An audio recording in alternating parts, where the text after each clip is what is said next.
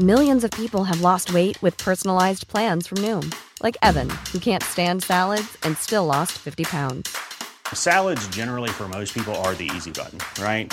For me, that wasn't an option. I never really was a salad guy. That's just not who I am. But Noom worked for me. Get your personalized plan today at Noom.com. Real Noom user compensated to provide their story. In 4 weeks, the typical Noom user can expect to lose 1 to 2 pounds per week. Individual results may vary. Even on a budget, quality is non-negotiable. That's why Quince is the place to score high-end essentials at 50 to 80% less than similar brands. Get your hands on buttery soft cashmere sweaters from just $60, Italian leather jackets, and so much more. And the best part about Quince, they exclusively partner with factories committed to safe, ethical, and responsible manufacturing. Elevate your style without the elevated price tag with Quince. Go to quince.com/upgrade for free shipping and 365-day returns.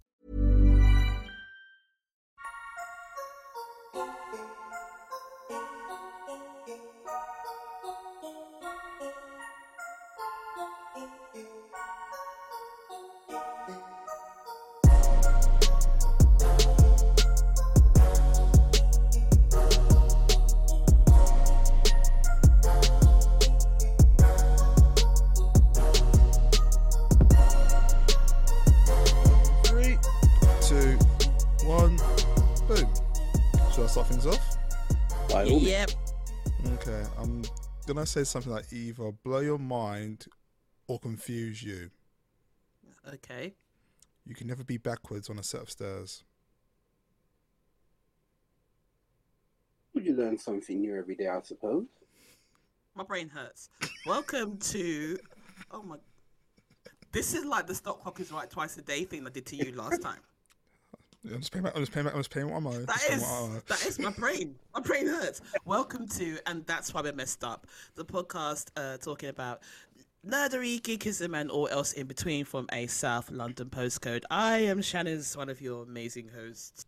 Next to me is the instant classic, bruv. You all right? Sup. Sweet Christmas indeed. Oh, yes. Little hint there. And big man on the boogaroo. You all right? Hello, I'm good. Good afternoon, ladies and gentlemen. Hope everyone is well. Oh, this week is my turn, and I'm kind of going to do an episode of two halves that are actually linked. And first off, I think I'd like to talk about Moon Knight. So if you listen to this fresh off the bat when recording, Moon Knight just ended. And yeah, I'd like to know your verdict on the 6 episodes that we got. Well, I'm only halfway through. Okay. So I'll be literally be listening to y'all review of it. So I'm all good so far.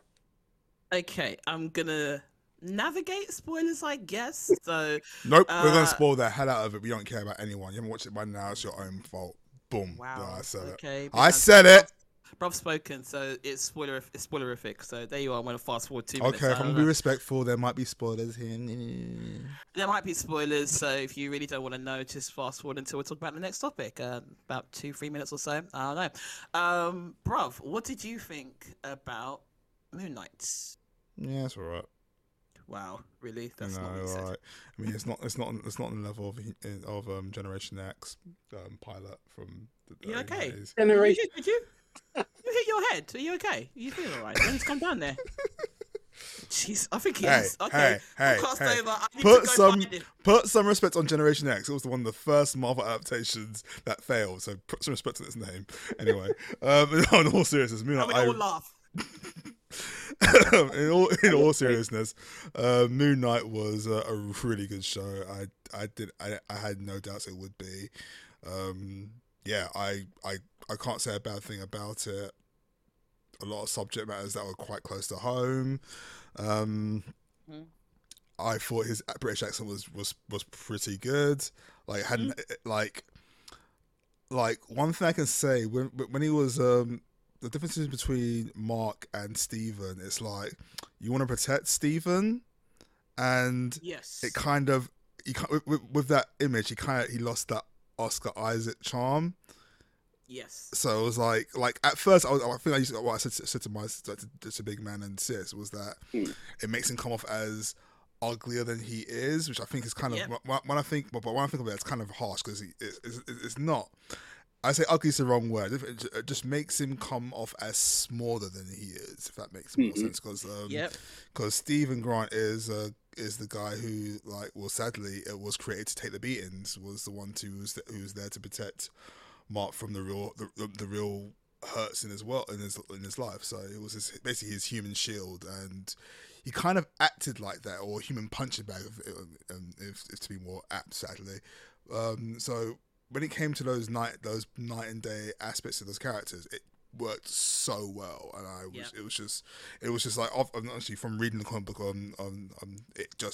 it was great. It was done really well. Yeah, I completely agree. I think when you first meet Stephen Grant, it's the whole kind of thing. And you know, let's give credit to Oscar Isaac for making himself look butters, because it's a credit to his acting ability that I can see a difference in the actors that he portrays at every point. There's a difference between him in Dune. There's a difference in Moon Knight. There's different, and there should be, and it's visible, and it's commanding, and it's amazing. And as Stephen, there's that kind of hidden. You spend a lot of time, like when he's saying those awkward things like "raw guy" and all that stuff. We know do you know what I mean? You observe people like that in your everyday. That's kind of tryhards. A lot of tryhardism about it. But when you get to the depth of what he actually does and the strength within, it's an amazing kind of journey to see that the strength. It's almost the strength and weakness, kind of thing, and that there are just basic tenets that he sticks to, and loyalty is one of them. And seeing it's one thing to see a journey of someone who's kind of got it all and has the confidence. It's another thing to see a journey of somebody that we see as the underdog. There's the usual pet hates about the location of stuff in London, and just for those who may not know, it wasn't filmed in the UK, even though it used that kind of UK iconography and background. It wasn't actually filmed in the UK, but it was pretty good, and I think there's a lot around trauma, especially Moon Knight, and I find it quite interesting as the juxtaposition of using the UK, a place that notoriously has taken a lot from Egypt, used it to its own abandon, taken it, put it in museums and be like, yeah, this is ours now, you can't have it, from Egypt, and ending that kind of journey of reclamation in Egypt as well, which I thought was really good. There was a lot of little things that I felt were done beautifully. Costume design was on point. Costume design was on. Mr. Knight's costume was clean. Mr. Knight was clean. Moon Knight was good as well, but Mr. Knight's suit, the bitty cuffs, I was like, yeah. That's big man. You've got something good to look forward to. There's a really good fight at the end. Wait. Sorry? I said, no, literally, I cannot wait. Yeah. Honestly, there's some good fight scenes at the end. I think where MCU's at right now with the TV stuff is they've got it down in terms of pacing. I thought the episodes kept everything tight, kept it moving. It's almost the kind of show which is on its feet, so you don't really get time to rest on it. Yeah. If anything, I feel like they were kind of like the quieter, I use that loosely, episodes were like 1 and 3. And then everything was just kind of like just pace, and I thought it was executed really well. I thought the last boss battle between Amit and Khonshu was done really well. I wasn't too sure how it was going to look, but it looked really well. And I liked, one of the things I really loved is the fact that the titles subtly changed every week. Every week is a little bit more revealed, a little less, some taken away, some revealed, and also kind of showing about how we see culture as well. So one of the things that I noticed, it was in one of the ending tunes, they use a tune that's like a well-known song, but we know it from a hook. We know it from Aaliyah, I Don't Know What to Tell You, that hook, but they used the original for the end of Moon Knight, which I thought was brilliant, just to show that kind of weaving of, you may think we're telling a new story, you may think you don't know who we are, but you know what, you do know this background. And it's very interesting the fact that Mark is Jewish and has been chosen by an Egyptian Avatar, an Egyptian to be an Avatar. I first find that very, very, very, very interesting. And yeah, I thought they handled the imagery of abuse very well. I thought it was done really well. It took my breath away a bit. They didn't dwell on the details. I don't think they needed to. I think they left a lot to imagination. I thought it was really strong. I really enjoyed Moon Knight.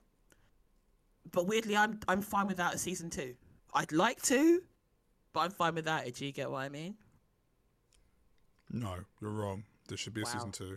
Wow. Okay. Yeah. Damn. I'm challenging you. Okay. Thank you for challenging me. So, Bruv, for you, how does it like compare with the storylines that you've read with Moon Knight? Because I'm not familiar with Moon Knight. Only like rough around the edges. With the comic book, especially from when I last read it, it's been a while since I read Moon Knight, if I'm going to be honest, because I started reading it back again when the Mr. Knight character or Mr. Knight version of him was introduced, done by Warren Ellis.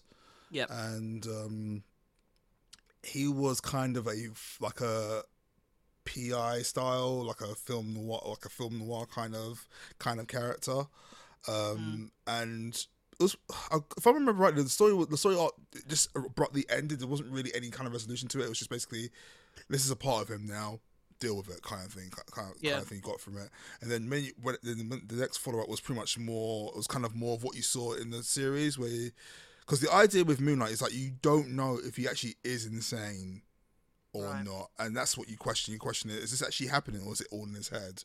Because there was that was the whole concept. Like you kept seeing these things happen, and these white lines. Then a lot of times he would end up back in that place where in that asylum, and you're like, okay, was that just another event, or what did actually happen? Yeah. That's what, and that was kind of nice to be back in that situation where you're like, is this actually happening? Did any of this happen? Kind of thing. So it was from an old school comic book reading standpoint, it hit the nail on the head personally. So yeah. Okay, cool. That's our tiny review on Moon Knight. Big Man will follow up eventually when he watches it. Exactly. Also, want to shout out Ncuti Gatwa as the new Doctor. It's been announced today. Yeah, I'm happy for it.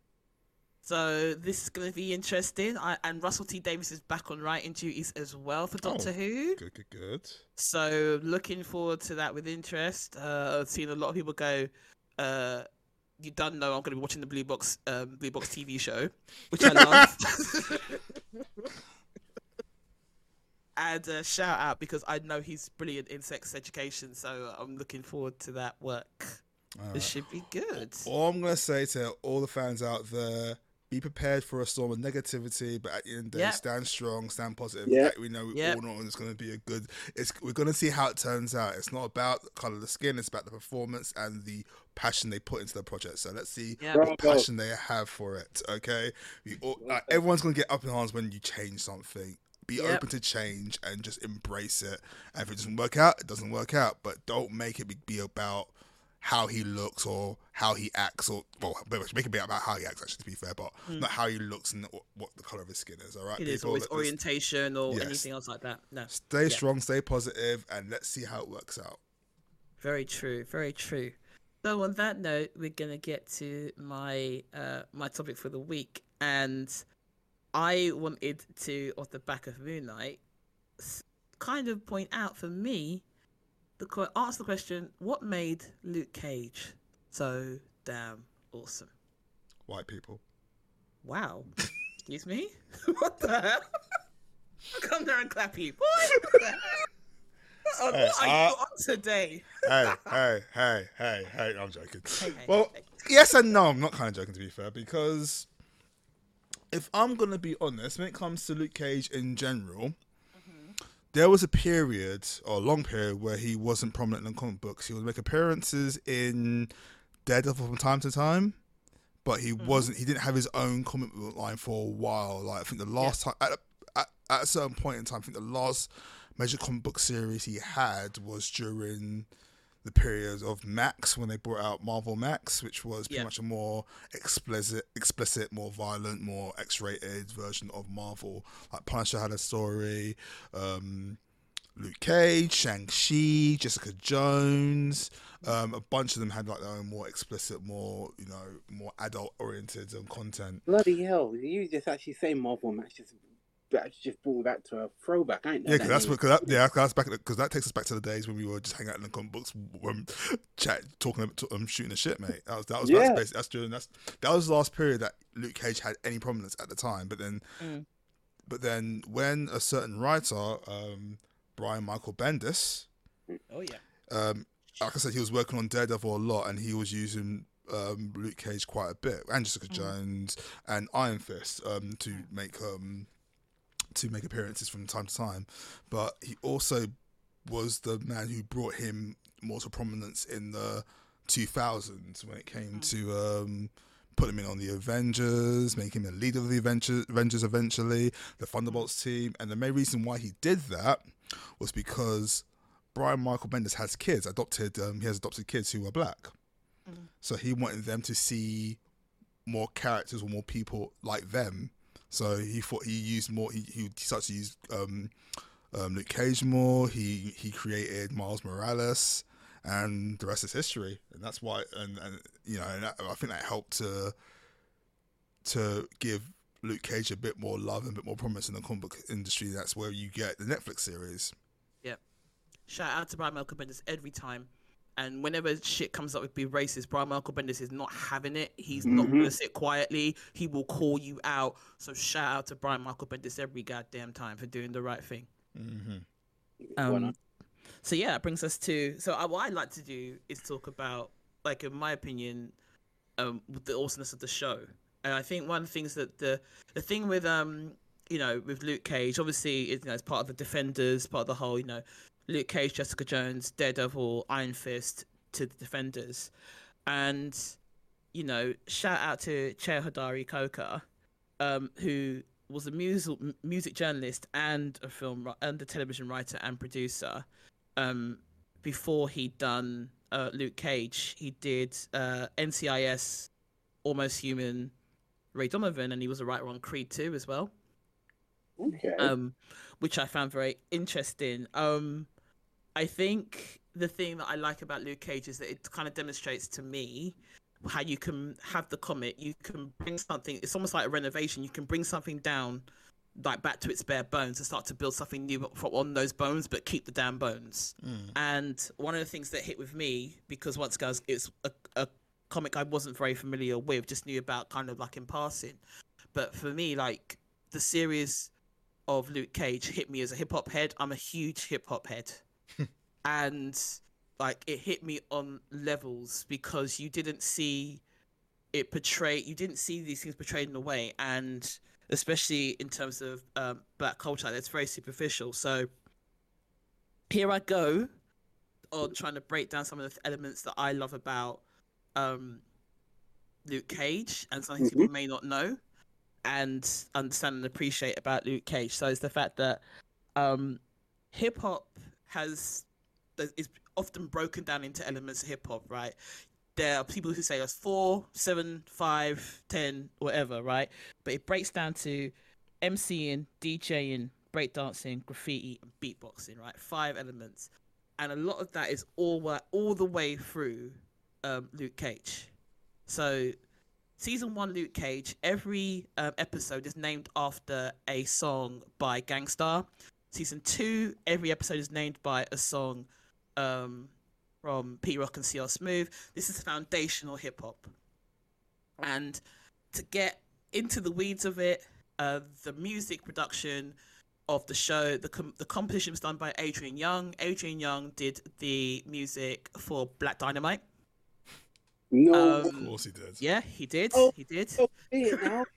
Yeah, I said, now you know, you're not going to unknow. The other musical creation was also, as well as Chio Hodori Coker himself, was also done by Ali Shaheed Muhammad.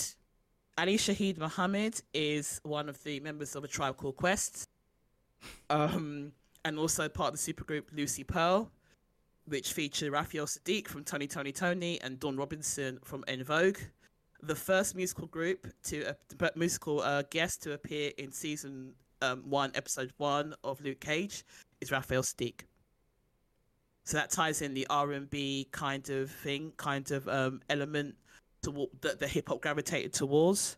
In terms of the other thing I love about it, I'm going to go back and forth, so keep with me, is the fact that Harlem is as much as a place as Hell's Kitchen. And it's back to the Stan Lee thing of wanting to have a place that you could see consequences in and that lived and breathed. Not like Gotham and Metropolis. What one of the things Stan Lee didn't like about DC, one of many things, was the fact that there's no consequences in Gotham and Metropolis because they're not real places. Yeah. Whereas Peter Parker, there's going to be there's going to be a knock on to what he does, and you're going to see it. There's going to be a knock on in Hell's Kitchen with Daredevil, and it's going to be a knock on, in Harlem with Luke Cage, and you can, and also kind of juxtaposing these characters in familiar places help to enhance story. And this was done brilliantly because obviously we know a lot of, things about New York and what have you through that kind of, especially like with Spider-Man, it's well lit, we see all of it, it's fine. Daredevil started that kind of darker hue, looking at the grit of gentrification of Hell's Kitchen, coming from what it was to what it is now. And I found it interesting that Harlem was kind of a mixture of light and dark, where it was shot in these ways that also showed the history of Harlem that people didn't know about and how important Black people are to that community. It also showed the fact that it's not as simple as just music. It's there's the whole thing online of there's what's called the Luke Cage syllabus, which is all the books referenced throughout Luke Cage that you can read. I will link that in the show notes.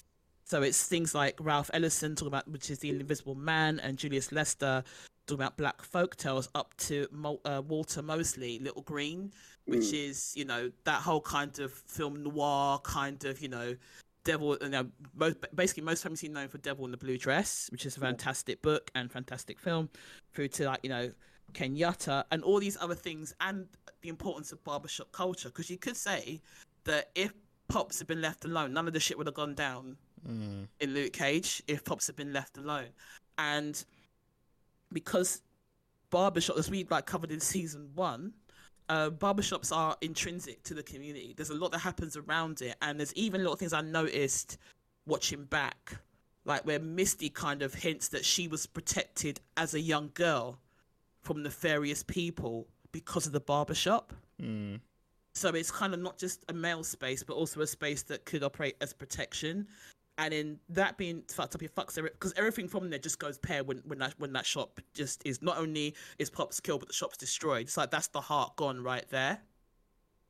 And I just love the way that things interweave. So there's things I'm looking at, like the fact that Mike Coulter is shot beautifully. He is shot absolutely beautifully, because there notoriously is an issue, or was an issue, around filming Black people, especially dark Black people, tend to look dusty, and a lot of it sometimes down to actual print and the ranges. Now with digital and changes to that, it doesn't have to be that way anymore. Misty, oh my God, sometimes Misty is shot so beautifully it hurts my heart. Don't talk to me about her, please don't. Oh God, it's just shot beautifully. And I love the fact that they were saying, when I was looking into it, they were saying that with Luke, obviously he's a man trying to stay undercover. He's not going to walk around in this Power Man costume because it's yellow. So what they do a lot of times is that they'll have him in the blue Carhartt or another hoodie with a yellow on the inside to frame his face. So it's like he's always uplit in that gold until the time they actually do that reveal where he has to wear that costume the one time on the escape. But they always try to frame him in yellow rather than put him in yellow. So a guy who's undercover is not going to want to be walking around the hood in yellow. And it's like, that's true. It's just when I started to look into it, I was like, oh my God, I had to put music on when I was doing my research, because it was just kind of hitting my heart in ways of how things that are kind of linked, especially musically. So bear with me, guys. So you now said that Ali Shaheed Muhammad was a part of A Tribe Called Quest and Lucy Pearl. Yeah. Tribe Called Quest then worked with Leaders of New School, which brings you to Busta Rhymes. Gangstar is based like on all the songs from Gangstar. That's DJ Premier and Guru. DJ Premier works with almost everybody in prominence in hip hop. Guru did a lot of jazz stuff as well, and they're both, and may Guru rest. Guru did pass away a couple of years back, so that means we've got the kind of the R&B stuff covered. Raphael Sadiq with that, Dawn from In Vogue. You've got the guests that always come through. So the second guest is Faith Evans, who was wife to Big E. Yeah. You also have Dapper Dan and Jidenna. Jidenna looked very like kind of that Hail to the Chief song, where it looks very like suited and booted. To me, reflected the kind of elements people don't see with hip hop, which is about the dress of it. And Dapper Dan actually appears twice. He appears in season 1 and season 2. And if you don't know who Dapper Dan is, 1, look him up. Number 2, you actually do know who he is, because you can think of the front cover of Paid in Full, the front album of Paid in Full, or Salt-N-Pepa's first album, or like LL Cool J was going through the leather phase. That is all Dapper Dan. So shout out to that. It goes into the fact that you've got like the Delphonics, which is old school soul, Ghostface Killer in season 2, Method Man in season 1, which links us to Wu-Tang Clan. So that's kind of like almost all of that New York kind of base covered, which links Stephen Marley makes an appearance in season 2, which links to the foundations of hip hop, because the foundations of hip hop are a lot of reggae tunes. That links to the Marley family, which is obviously speak for themselves. KRS-One is in season 2. Jada Kiss, from the Lox and Bad Boy. And I love the fact that the last guest in season 2 is Rakim, the greatest rapper of all time. Fight me. Don't come. Yeah, seriously. The greatest rapper of all time is Rakim. The greatest MC of all time. And the only other person who could have ever taken on Rakim, unfortunately, is no longer with us, Big L. And even Big L gets referenced in Pops' eulogy.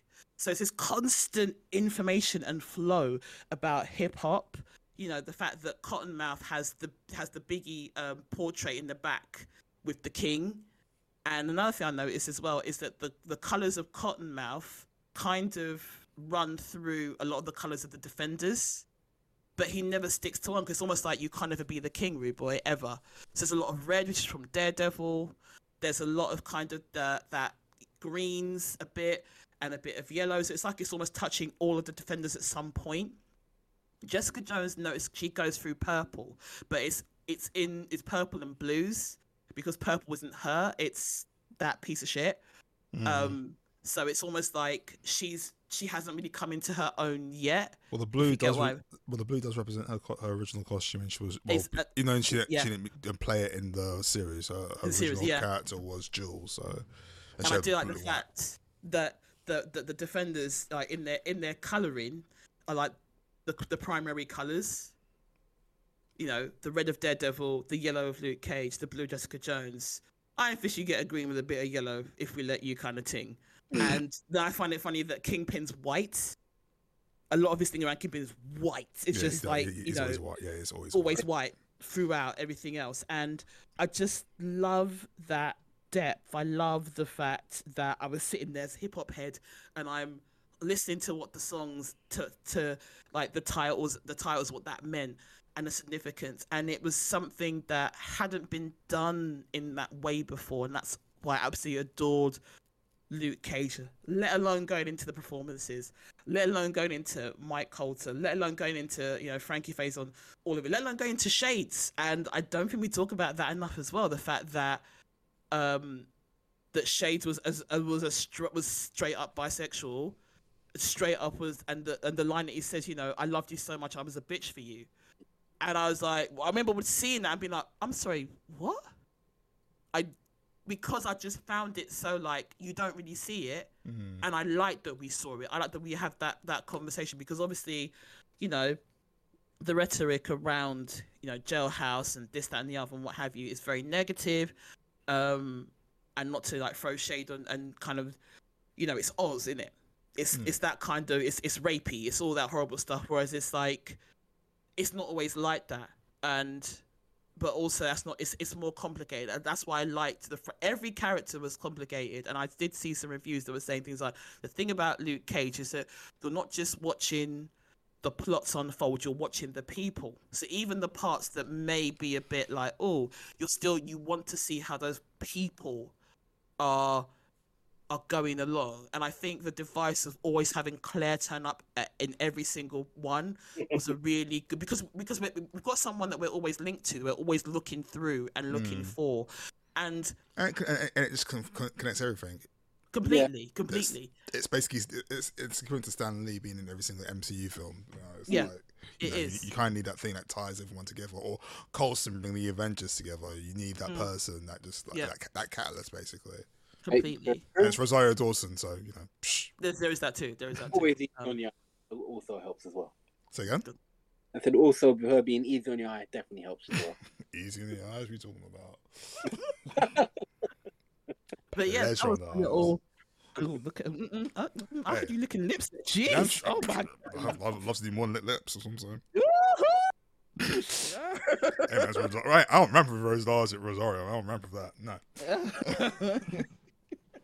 But yeah, that was my little rant on the way that Luke Cage personifies like the 4 to 5 elements of hip hop. Why it was awesome. Why the characters have life and depth and breadth. And I think even originally I remember like seeing Cottonmouth and being like, yeah, Cottonmouth. And when he got taken, I was a bit like, oh. But I think in the grand scheme of things, I like it overall now. With distance behind me, I look back on that now and go, this was a brilliant piece. Yes, there's always I'm gonna want season 3, but I'm also like, I can see where there should be a tightness now, and that's the hit that I think that they all took, that Daredevil, Luke Cage, and Jessica Jones took, is like playing with how long do we make this. One size fits all seemed like a good idea for clothes. Nice dress. It's a t-shirt. Until you tried it on. Same goes for your healthcare. That's why United Healthcare offers a variety of flexible, budget-friendly coverage for medical, vision, dental, and more. So whether you're between jobs, coming off a parent's plan, or even missed open enrollment, you can find the plan that fits you best. Find out more about United Healthcare coverage at uh1.com. That's uh1.com. Hi, I'm Daniel, founder of Pretty Litter. Cats and cat owners deserve better than any old-fashioned litter. That's why I teamed up with scientists and veterinarians to create Pretty Litter. Its innovative crystal formula has superior odor control and weighs up to 80% less than clay litter. Pretty Litter even monitors health by changing colors to help detect early signs of potential illness. It's the world's smartest kitty litter. Go to prettylitter.com and use code ACAST for 20% off your first order and a free cat toy. Terms and conditions apply. See site for details. Since 2013, Bombas has donated over 100 million socks, underwear, and T-shirts to those facing homelessness. If we counted those on air, this ad would last over 1,157 days. But if we counted the time it takes to make a donation possible, it would take just a few clicks. Because every time you make a purchase, Bombas donates an item to someone who needs it. Go to bombas.com/ACAST and use code ACAST for 20% off your first purchase. That's bombas.com/ACAST, code ACAST. Even when we're on a budget, we still deserve nice things. Quince is a place to scoop up stunning high-end goods for 50 to 80% less than similar brands. They have buttery soft cashmere sweaters starting at $50, luxurious Italian leather bags, and so much more. Plus, Quince only works with factories that use safe, ethical, and responsible manufacturing. Get the high-end goods you'll love without the high price tag with Quince. Go to quince.com/style for free shipping and 365-day returns. What does the story do? How can we follow the characters? And why we get this tightness that I think reflects in Moon Knight. I think for me, the familiarity pushed it to another level. But with that same energy, it makes me want to know more about Moon Knight and what some of the things mean and what they're significant as, if you get what I mean. And yeah, that was just my little joyous rant. I will put links in the description to the Luke Cage syllabus. I will also put a link in the description to this amazing guy called TL Cross, who does all these videos on Instagram and TikTok about how artists and hip hop are like interlinked, interchanged, and it goes into places you don't even think about, and it's really absolutely amazing.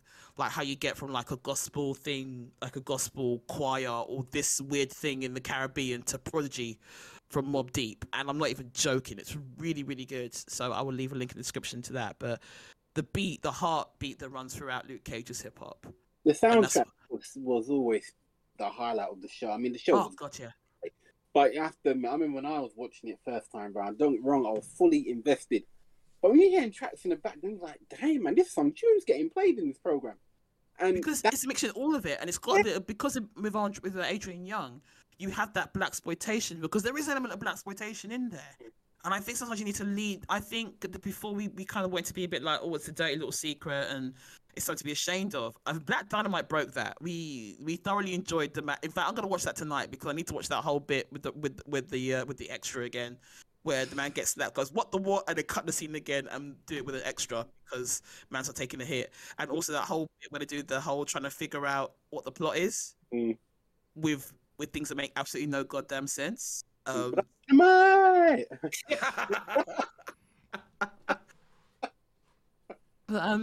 I look forward to more things like that, because I do think that the elephant in the room is I didn't like Iron Fist. Well, no offense, no one liked Iron Fist. No one. The thing is, it's like, okay. I'm gonna probably play devil's advocate here, and okay. So, what I noticed a lot were that there were people from the Asian community who didn't like the fact that it was a white guy coming in to do it, but I can't be offended by that due to the fact that I grew up with Iron Fist, and Iron Fist has always been, it's always been a blonde-haired, blue-eyed white guy, and it was so. That's what I was expecting. So that wasn't I had no problem with that aspect of it. I'm not saying it is a problem, and I'm not saying it isn't a problem. But the fact of the matter is, there are other characters that are playing with Asian characters in the Marvel universe that that will hit that stereotype. But like the problem I had with that argument is basically saying that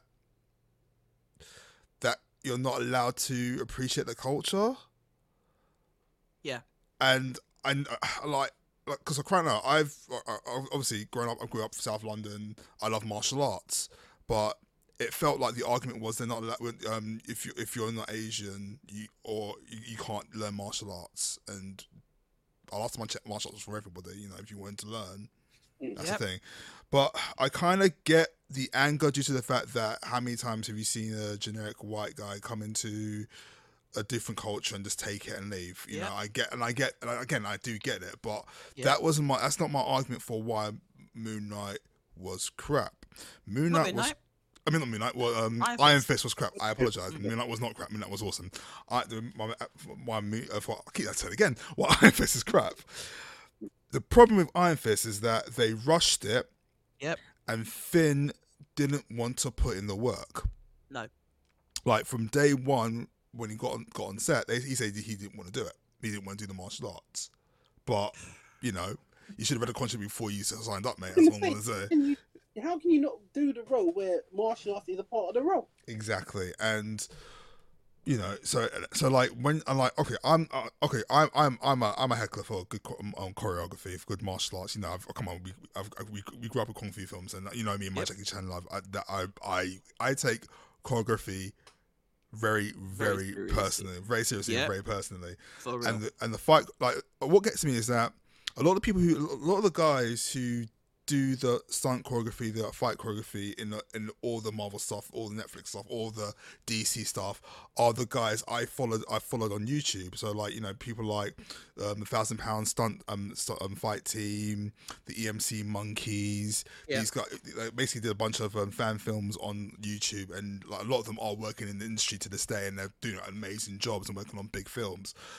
But so I know for a fact you've got a good solid team on these shows. And even like there was an interview with one of the guys on the show. He was saying basically we were just told we had this amount of time to learn to sort this out and then we had to go. So we weren't given any prep time. Shit like that, you need like at least a few months to get to train your actors, to get them integrated into the choreography and the takes, and get to work with the people they'll be working with, and then boom. But we weren't given that time, and you could tell because the fight choreography was sloppy as fuck. I mean, there was a fight scene between Danny and this guy who was doing Drunken Style, and Drunken Style is my favorite fighting style when it comes to Kung Fu in general. It's my favorite fighting style. And he just pissed on there. It pissed me off how... I can hear it in your voice, bro. Oh, it's disgusting. I mean, granted, I can't professionally do Drunken Style, but I can professionally watch it, and I was watching shit. So, but yeah. I've done my round on Iron Fist. I mean, I think that's the thing with Iron Fist, is like, by comparison, Jessica Jones had work on it, because Jessica Jones, and I will maybe cover Jessica Jones in another episode because she does need her own one. Jessica Jones was more of a thing from every one of those series had something to say. Jessica Jones was about trauma. It was about recovery. It was about that this is not a neat, tidy package. It was also about filming from the female gaze. It's very different, and also kind of the importance of female relationships, especially in season 1. You know, and there was something to say. There was work to be done, and my girl Kirsten put in the work. Because I saw her training where she put in the work to do what she did, and it was convincing. We're not talking complicated scenes, because Jessica Jones is a brawler. She's not someone who's refined in her art form. It's just she's brawling for Jesus. Do you know what I mean? Luke Cage has that same kind of energy of just it's that kind of like, he almost makes it look so simplistic that you're a chief. Yeah. Like, okay, you idiot. That kind of thing, as she throws you across half the world. Do you know what I mean? Daredevil is probably the most technical brawling that we saw. And that was, I mean, the corridor scene is oh my God, that's one of the best. I remember when that premiered, I was asleep. Clint watched it, my husband watched it in the AM, and I heard a shout, and I ran out like something was wrong. And he's like, watch this. And when I saw this scene, I was like, oh my God. Oh my. And I just want to point out, I had not seen any of Daredevil to this point, right? I've been woken up, it's in the AM, and I'm just seeing, the first thing I'm seeing is that corridor scene. And I was like, what in the... And so remember, I don't know who Daredevil is. I don't know it's Charlie Cox. I don't know anything. I just see this and I go, what is this? So, and everybody put in weight for all that they were doing. You know, in Luke Cage, it was everyone put in weight. I mean, and when you look at who's in it, you're like, this is a bit like Alfred Woodward and Ali, like Mahershala Ali. Like, what are we doing here? Like for real? Oh, okay, of course. And to have Iron Fist, like I think the issue with Iron Fist, and I get at the time why those voices were very loud about him being a white guy, because there were so many white, you know, the kind of white protagonist that comes into this thing, takes it over, and doesn't give credit where credit is due. You know, like back in the day with Green Hornet, for God's sake. Do you know what I mean? Like, literally, Carradine stole from Bruce Lee. How is Carradine anywhere in pissing well, to be fair, it wasn't Carradine personally. I know it wasn't Carradine per se, the producers. But on a level, I'm still vexed about it all these years later. Because it is literally like... It's not like he came into his house and went, Bruce, that's mine now. You know, because, you know, it's like... You couldn't do that because Bruce was slapping in the face, but so I got that, but I think that wasn't the and I also feel that at the time people were getting fed up with being told these stories that weren't immersed from the people that they're referring to. Actually, do you remember years back when I showed you that Bruce Lee documentary? And there was, if I'm not mistaken, actually, I can't remember if it is the actress I'm thinking of that did say it, but someone said it on a documentary. The actress that played in Mandalorian, the woman that took on Rosario Dawson's character. I forget the actress's name. Yes, yeah, I know you're talking about. I know her face. I can't remember her name. Yeah, she's a prominent stunt woman. She's daughter to Bruce Lee's best friend, basically. Yeah. And she's, I think, I can't remember if it was her said, but someone said it in the document, like, at the time anyway, like, I can't think of a mainstream Hollywood film with an Asian lead, like, in a romantic role. Yeah. Like, and at the time you couldn't. Obviously now we do have a bit more, but now we do. Like, you know, you have like Crazy Rich Asians. You have, you have Everything Everywhere All at Once coming, which is coming out. I can't wait to watch that. I can't wait to watch that. It's out Friday next out. Yeah. And it's right, completely right. And by the same token, we meet Luke Cage reading the book. That's literally how we meet Luke Cage, is reading the book. Because, like, black people do... The next thing is, I'm hoping, season 3, Luke Cage is swimming. Because... he can't swim! He's black. If we're going to crush all stereotypes, let's just start doing it. No, we don't swim, sis. No, hey, I swim like a legend. Thank you very much. I swim like a log. You know. But, I think... I get the disappointment, because it's almost like Jessica Jones had their day. You know, Luke Cage had its day. I think there was hope around it. In a way, I'm glad it went the way it did. I kind of was like, since you're going to be so goddamn disrespectful to martial arts, to not trying to do nothing, Finn, get your ass handed to you. I hope it hurts. I hope you get injured. Don't come back for another season. We don't want to see it. And now, Marvel, can you do this right? Because I do think if that had been successful, I don't think we'd have got a proper Shang-Chi. Yeah. No way we would have got a proper Shang-Chi. Because remember, after this, we still got the flipping... We still were dealing with the whole, like, Ancient One thing, which I at the time justified, but now I can't justify. Because, like, no, it shouldn't have been Tilda Swinton. And no, you don't have to lean into stereotypes, because you know what? Weirdly, there are thousands of writers who could help you to do that. Those who aren't cosplaying as Asian people. You can lean in and do something that is exceptional, that is intelligent, that has depth, because you know what? All other cultures do have intelligence and depth, and you can put that there. So I'm glad he flopped. He's a chief. I said it, and I'm glad, because without that, we wouldn't have got Shang-Chi, which is absolutely brilliant. And I do think that the content that we do consume with comics, with films, with TV should make us think more, should make us look deeper, should interrogate and make our minds fire up a bit. It's the same, like, I love the fact that on, like, Mr. Knight's outfit, it looked a little bit like weave and bandages, like, that we have for that kind of stereotypical of the Egyptian mummies.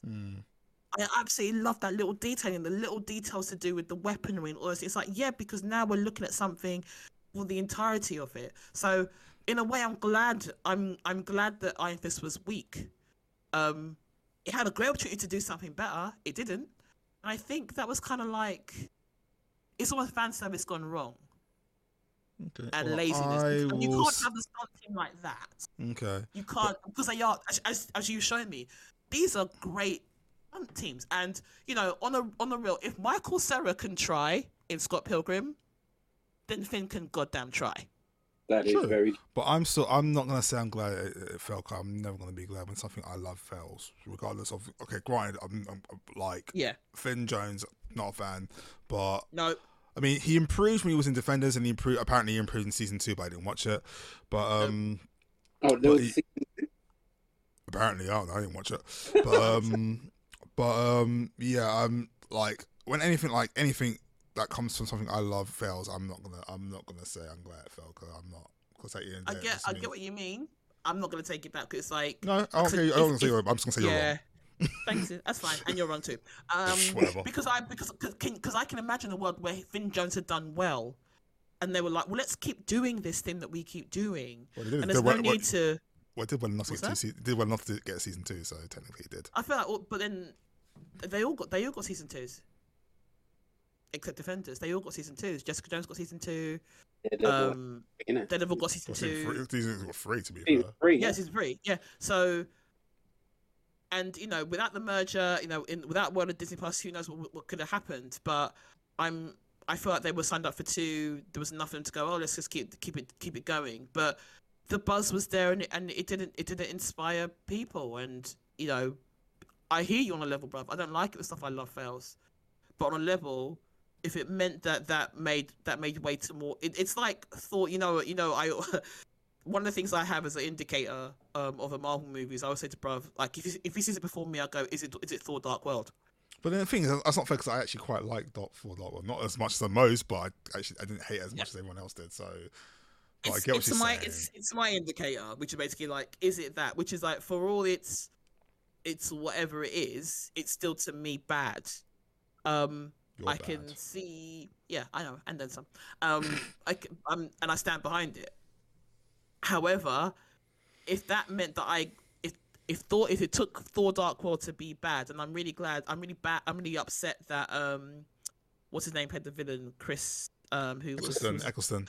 Yeah, I'm like sad to hear that he had a really tough time on the set. I'm really sad to hear that he was actually going through an actual breakdown. I'm sad to hear that he had asked specifically not to be in heavy costume stuff, and they put him right in one, and it exacerbated his mental health problems, and he had to take some serious time out. I'm really sad to hear that.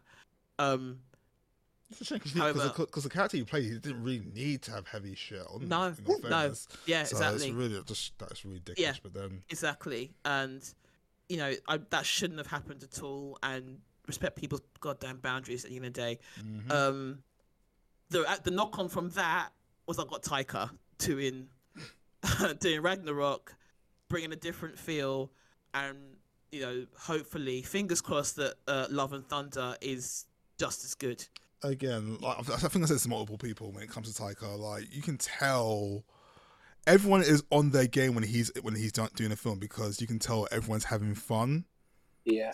Like for example, I'm not the biggest Scarlett Johansson fan, but she, like, again, I like her films in general. I do like her. I did like Black Widow, and I like her. I like her. Black Dynamite though. I'm sorry, what? What?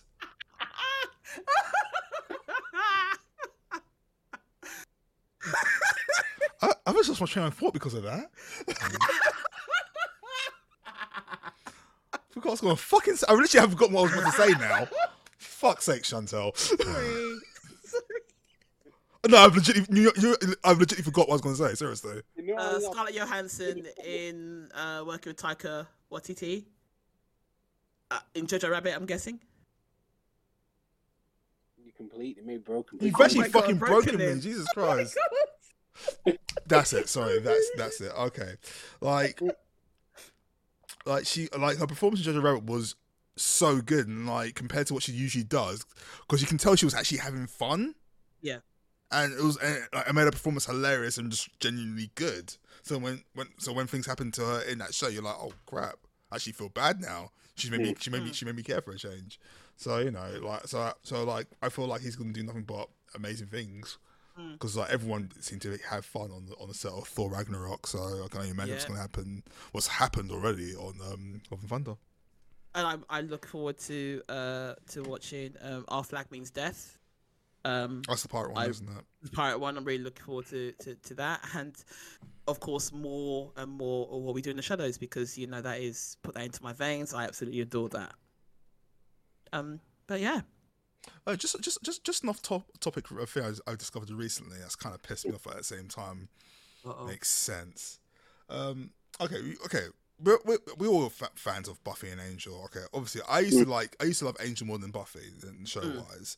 Yeah. And obviously when Buffy ended, Angel carried on. And obviously it ended on season 5. Do you know why it ended on season 5? You're going to tell me some bullshit about Whedon, aren't you? Exactly. Yeah, I have. I'm sure I heard something about this actually. Yeah, but it was apparently, he pretty much pressured the studio into making the decision whether to cancel it or not, so he could carry on doing the show. Because obviously what usually happens is that they will let the show play out, and then just gauge the viewership and see how it is. If it's still going good, they'll option the next season. If it goes poorly, obviously they won't. So he didn't give them that choice. He basically just said, I need to know as soon as possible, kind of thing. And then because of that, it backfired on him, and they said, all right, fine, we'll just cancel it. Motherfucker, you know what? I'm not even gonna bother, because I loved Angel. I mean, the wrong start for the Buffy fan, just like everyone else. But then when Angel had his own thing, I appreciate that a lot more. Yeah, I mean, same. straight away, someone mentions Angel. I think the Adventure Time episode where they all the puppet one. Oh my god! Yeah. Oh my god! You're a bloody puppet. That one. Yeah. I'm just thinking of that one. Yeah, straight away, and seeing Spike getting speared through a wall. No, it's the bit where they all or he does the thing with the eyebrows, and they all go in the line to do the walk. I'm just like, they're all Muppets, and I can't handle this. Oh, Angel. It was brilliant. But yeah, you saying that, it makes sense, because I remember that last episode on Big Ass. Was it a dragon that they're fighting? Yeah, so basically the last episode was pretty much the end of the world. So because they basically plan to take out all the main heads of Wolfram and Hart. Yeah. And pretty much Wesley gets killed, Gunnan's injured, and it's basically left with Aurelia, Spike, Angel, and an injured Gunn. And basically, just hordes of demons, or I say a horde of demons, there's an alleyway of demons coming towards them, and then there's a dragon in the sky, basically, and yeah, and it ends pretty much like, all right, let's go to work, and it ends right there and then. But if you read the comic books, it does basically carry on, and you find out that that pretty much all of Los Angeles is kind of kept in a pocket dimension. So to the outside world, Los Angeles is Los Angeles, but inside, it's legitly hell. It's very strange. Angel is human. Gunn became a vampire. Spike is doing Spike things. All hell is broken loose. I feel like I think my other half has been watching Michael Rosenberg's podcasts on YouTube, and he's been talking to a lot of folk from Angel and Buffy, and I've just been like, sometimes I've been like headphones because I can't even do this anymore because I'm just getting angry. I'm just getting really angry. Yeah, because we're hearing Spike or James Masters talk about how he pretty much threatened him.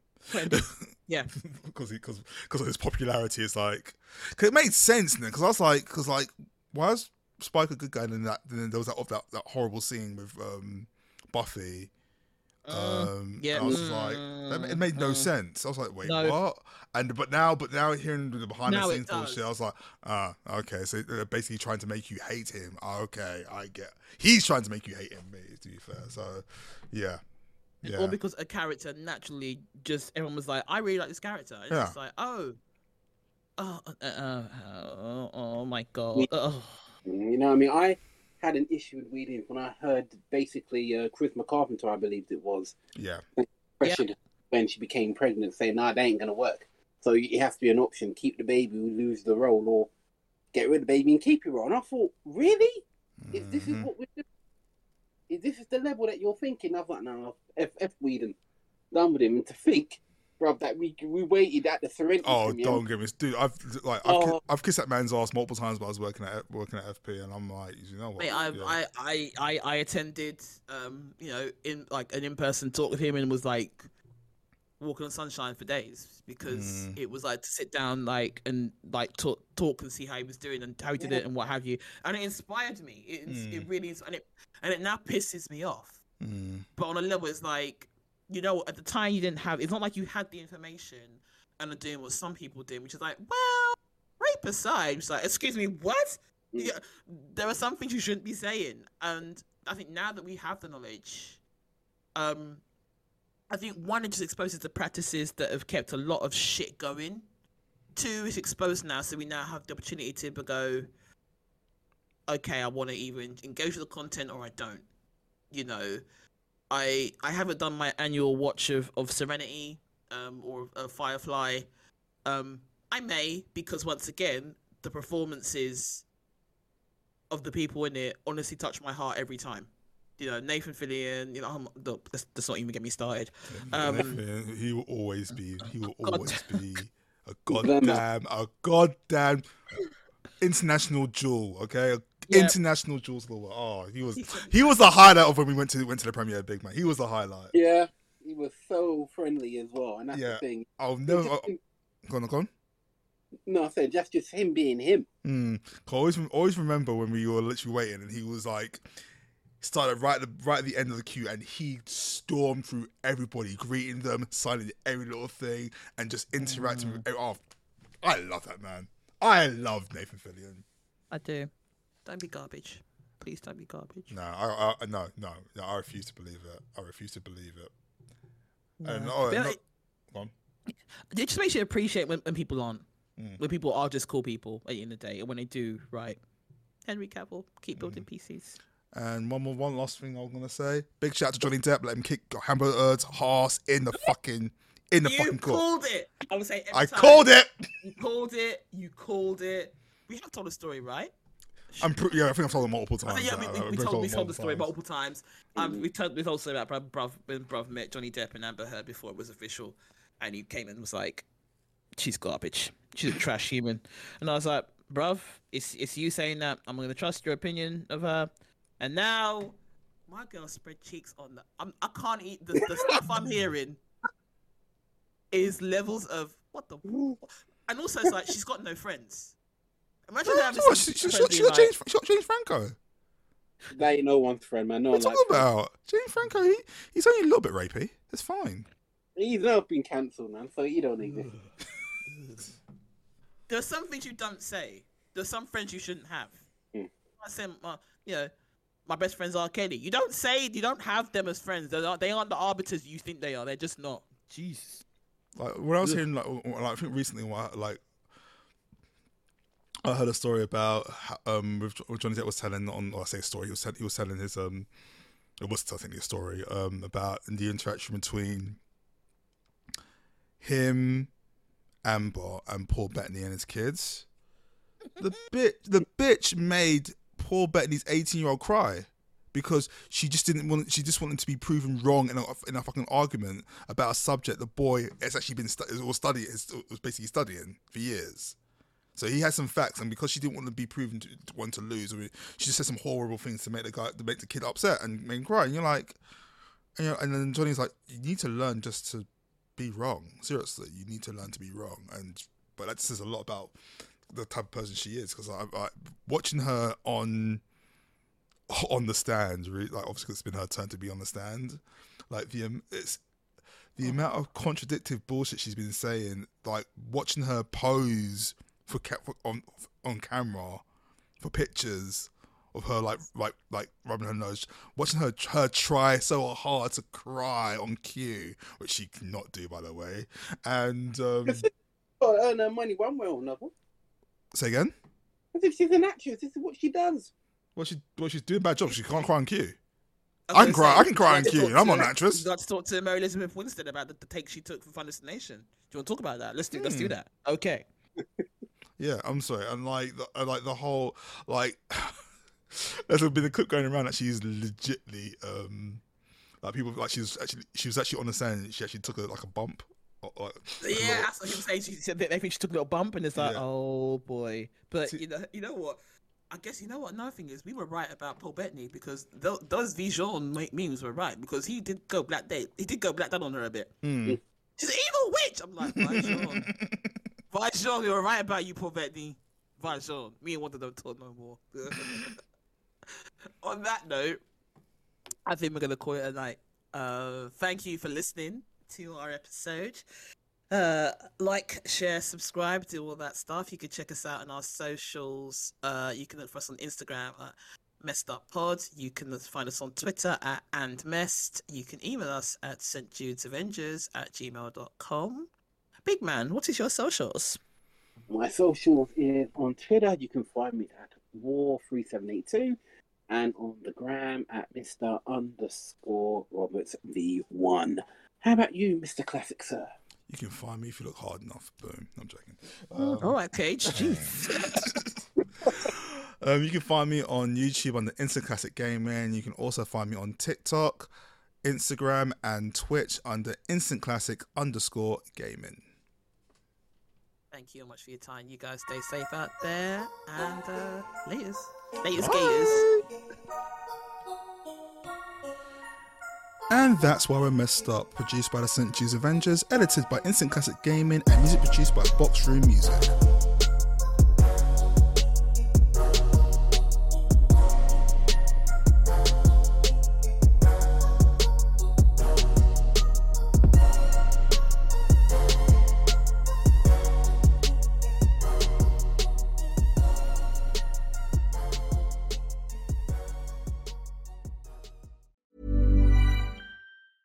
Mom deserves the best, and there's no better place to shop for Mother's Day than Whole Foods Market. They're your destination for unbeatable savings, from premium gifts to show-stopping flowers and irresistible desserts. Start by saving 33% with Prime on all body care and candles. Then get a 15-stem bunch of tulips for just $9.99 each with Prime. Round out Mom's menu with festive rosé, irresistible berry chantilly cake, and more special treats. Come celebrate Mother's Day at Whole Foods Market.